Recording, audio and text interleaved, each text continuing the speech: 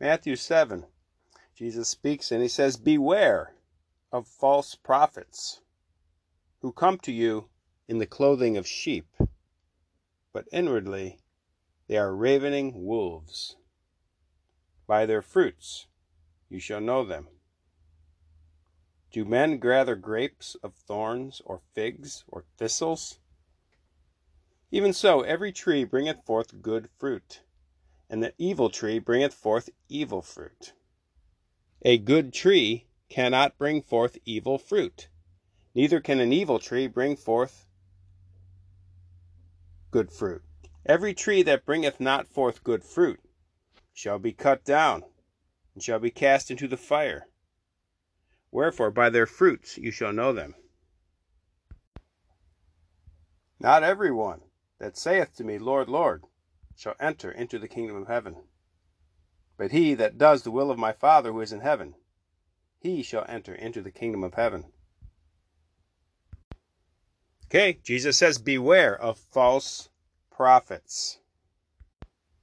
They come to you in the clothing of sheep. Means they're disguised as Christians.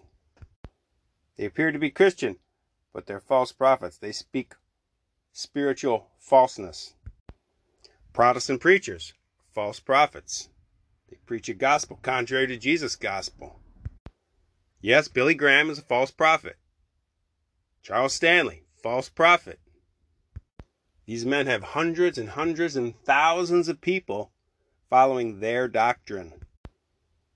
Thousands and thousands of people led away from the sacrament of confirmation, led away from the sacrament of confession, led away from the Eucharist.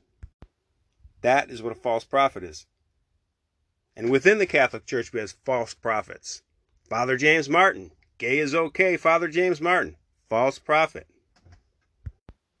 There's way more false prophets than there are real prophets.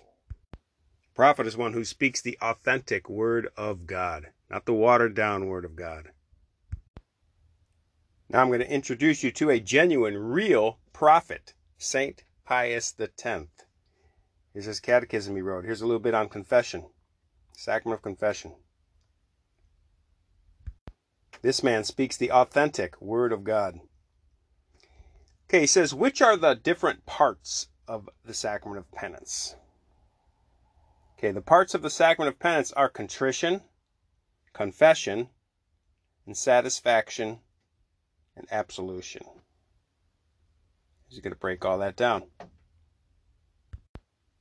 What is contrition, or sorrow for sins? He says contrition, or sorrow for sin, is a grief of the soul, leading us to detest sins committed and to resolve not to commit them anymore.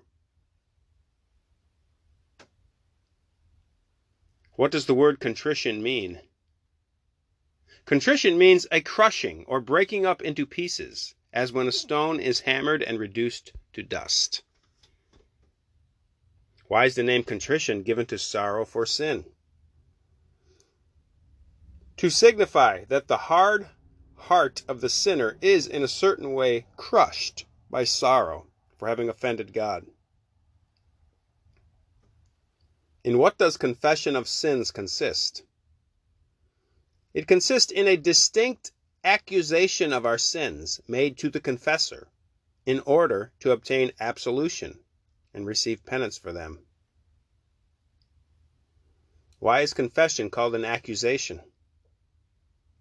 Confession is called an accusation because it must not be a careless recital, but a true and sorrowful manifestation of our sins.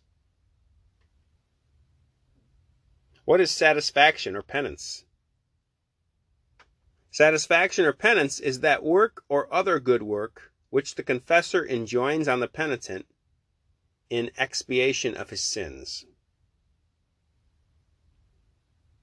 And what is absolution? Absolution is the sentence which the priest pronounces in the name of Jesus Christ when remitting the penitent's sins. So those are the parts of penance, the different parts of the sacrament of penance. Of all the parts of the sacrament of penance, which is the most necessary? He says contrition, sorrow, because without it, no pardon for sins is obtainable, while it alone, perfect pardon, while with it alone, perfect pardon can be obtained, provided that along with it there is the desire, at least implicit, of going to confession. So he's talking about perfect contrition there. Perfect contrition can get us out of mortal sin, even before you go to confession, as long as you have the intention of going to confession as soon as you can. But remember, you still can't receive the Eucharist until that confession is made. And we can never be certain or not whether our contrition is perfect contrition or not.